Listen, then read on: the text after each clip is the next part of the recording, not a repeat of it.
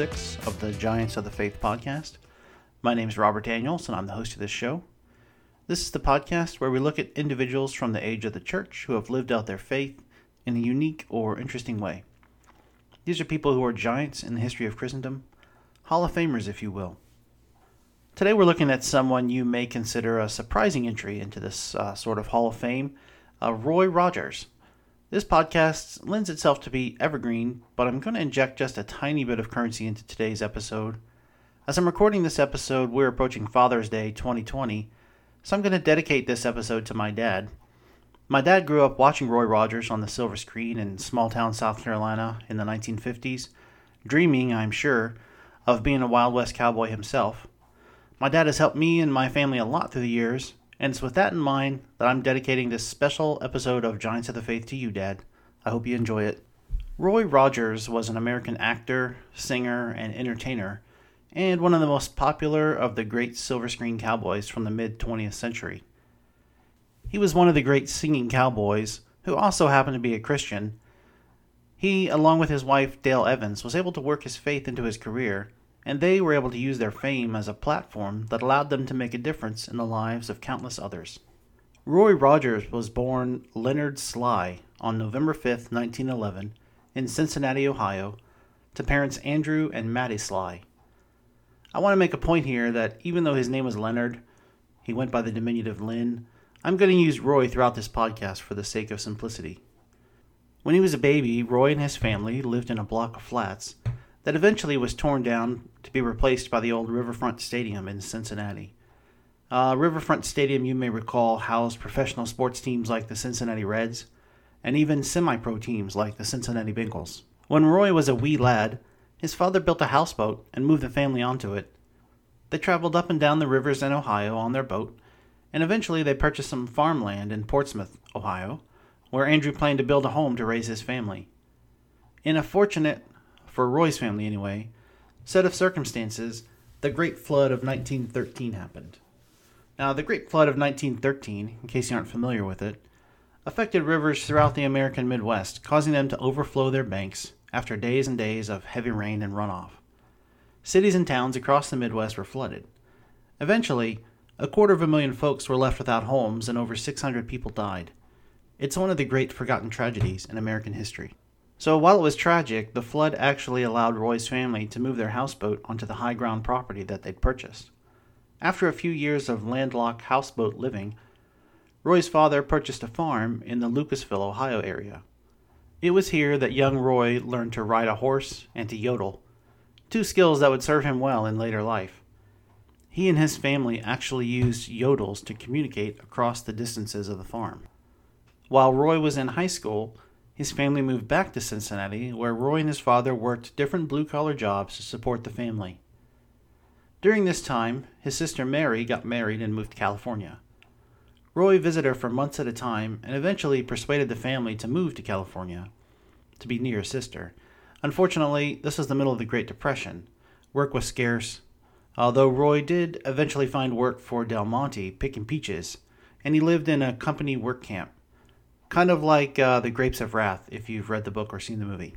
While in California, his sister Mary encouraged him to sing on a local radio program called Midnight Frolic. He reluctantly appeared on the show, and that led him to landing a place with the band The Rocky Mountaineers. From 1931 to 1935, Roy had varying success as a musician with several local bands. In 1932, Roy met Lucille Ascalise, whom he would marry in 1933. 1932 was a big year for the Rogers, as that's the same year he acquired the Palomino Colt that he named Trigger. Roy's relationship with Trigger lasted longer than the one with Lucille, as the couple were divorced in 1936. Lucille was just tired of the musician lifestyle. Roy's second wife, Grace, and he were married in June 1936. The couple adopted a daughter, Cheryl, in 1941, and then had two more children, Linda Lou in 1943 and Roy Jr. in 1946. Unfortunately, Grace died from complications arising from the birth of Roy Jr. Now, Roy began acting in Western movies in 1935, and in 1938 he caught his big break when he won a contest to become the next singing cowboy. It was then that he took on the stage name Roy Rogers at the request of the studio so he'd sound more cowboy-like. He became a mainstay in westerns and a competitor to the biggest star of the day, Gene Autry. In 1944, he met actress Dale Evans, that's a woman by the way, during the filming of San Fernando Valley. He and Dale would reconnect after Grace's death and were married on December 31st, 1947, at a ranch in Oklahoma. That's kind of a whirlwind overview of Roy's early life and career. All of it is fine, but it doesn't really frame Rogers as a giant of the faith, in the way that the people we've looked at and talked about in previous episodes are. We'll shortly see that Christian faith does become very dear to him, and I think he's an important example to us that our heroes of the faith don't have to be theologians, preachers, or missionaries. They can be men or women who take their faith, sincerely held, and make the most of it with whatever talents and giftings that God has given them. They can be people who have an impact and do their best to advance the kingdom of God wherever they are. In the same way, we can do our best to advance the kingdom, no matter where we are in life. Now, by Rogers' own telling, it was his wife Dale that led him to faith. Roy wasn't a religious man and hadn't grown up in the church. Dale was a Christian, however, and soon after their marriage, she had recommitted her life to Christ. She'd been married 3 times previously, with each marriage ending in divorce. She felt that she hadn't lived the faith that she'd claimed, and with the help of her son Tommy, she rededicated herself to her faith and committed to living for Christ. Once she made this commitment, Dale began introducing her faith to Roy and his children. She started bringing the children to church, and she began the practice of saying grace at meals. She instituted a way of saying grace where they'd go around the table and each family member would add 1 line to the prayer. It was with this simple practice of dinnertime grace that she introduced prayer into Roy's life. Roy told the story of how Dale added Bible reading to their routine. He said, "One night before going to bed, I noticed a new book on my reading table. 'Where did this come from?' I asked, picking up a copy of the Bible. 'Since you lost your old one, I bought it for you this morning,' Dale said brightly. She knew that I had never had a copy of the Bible, but what can you do with a woman whose mind is made up? One Saturday night, after an argument with Dale over a misunderstanding they had at a party they were hosting, the faith became real to Roy. In his own words, "I stood looking out our bedroom window. I thought about my responsibilities to my family, and it occurred to me that any financial provisions I might be able to leave for my children would someday be gone. The fame of being a movie star wouldn't last forever. I want the kids to remember me for something special, something that matters.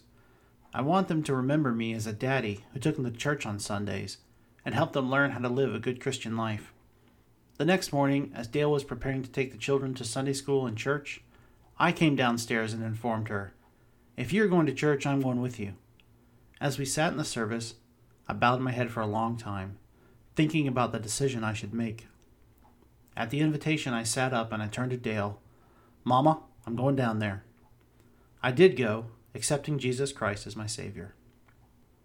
Roy's faith didn't come on in a lightning bolt type experience like Martin Luther, or through an emotional appeal like Amy Semple McPherson's. Rather, it grew over time through regular attendance at church, reading a few passages from the Bible, saying grace. I think that's what's so great about Roy Rogers' story. He grew into faith just like millions of others. There's no special grace for the rich or famous. Faith comes by hearing the word, and Rogers' testimony bears that out. He and his daughter Cheryl were baptized on Palm Sunday, 1948. Roy and Dale traveled around the country singing and performing in front of thousands. Now, most of their catalog was your stock-on-trade cowboy and western music, but against the wishes of their management team, they were sure to include religious music in each performance. Once, they were scheduled to perform at the World Rodeo Championships at Madison Square Garden in New York City. New York City! The hosts threatened to cancel the contract if Roy and Dale didn't agree to skip their religious numbers. This was a huge payday for them, but they stood firm. Eventually, management relented and the show went on as planned and was a huge success. Roy's faith played a huge role in everything he did from there on out. Roy sponsored the Roy Rogers Writers Club as a youth organization that would meet at movie theaters. Their meetings opened with a cowboy prayer, which went like this. Oh Lord, I reckon I'm not much just by myself. I fail to do a lot of things I ought to do. But Lord, when trails are steep and passes high, help me to ride it straight the whole way through. And in the falling dusk, I get the final call. I do not care how many flowers they send. Above all else, the happiest trail would be for you to say to me, "Let's ride, my friend." Amen. Roy's riders had a set of rules called the 10 Commandments of the Cowboy, among which was rule number 9, which was love God and go to Sunday school regularly. It was important to Roy to encourage the faith of children everywhere. He told of one of the letters he received from one of his riders. A little boy wrote to ask if it's sissy to go to Sunday school. Roger's response? It certainly is not. Going to Sunday school and church is one of the greatest privileges we have. I only wish I had been smart enough to know this earlier in my life. Rogers sought to connect children to the God that made them. This is of the utmost importance to him. Roy and Dale had only one biological child born to them both. Daughter Robin was born in 1950 and was diagnosed with Down syndrome. Roy and Dale were encouraged to put away Robin and place her in a home. They refused, and they raised her until her unfortunate death at 23 months old. Roy and Dale used her life and death as an opportunity to help others in similar situations. Dale wrote the book Angel Unaware, From Robin's Perspective in Heaven. Angel Unaware helped change attitudes toward children born with special needs by presenting them as expressions of God's pure love. The book used Christian attitudes toward the sacredness of all life to shine a light on those most vulnerable people, and is one of the Rogers' greatest lasting legacies. Roy sought to foster a love of and respect for God in everything he did throughout the remainder of his career. He and Dale would often perform at Billy Graham's crusades. They made countless visits to children in hospitals across the country, adopted and fostered several children through the years. Roy and Dale remained true to their God until their deaths. Roy died of heart failure on July 6, 1998, and Dale died a few years later, also of heart failure, on February 7, 2001. They've left behind them a legacy of faith through their example and through the lives they touched through the years, and I think that's enough to earn them the title of Giants of the Faith. Well, that's the end of another episode of Giants of the Faith. I hope you enjoyed this look at a man who wasn't a theologian or a missionary or any of the typical things that we associate with Christian greatness. What he was a man blessed with talent and fame, and he used those to spread God's love as best he could, starting in his own family and beyond. I hope you're encouraged to live out your own faith to the utmost through stories like this one about Christians that have gone before us. That's what the Giants of the Faith podcast is all about. Please send along any comments or corrections, or even anyone you'd like to see featured in a future episode to podcast@giantsofthefaith.com. And until next time, thanks for listening and God bless.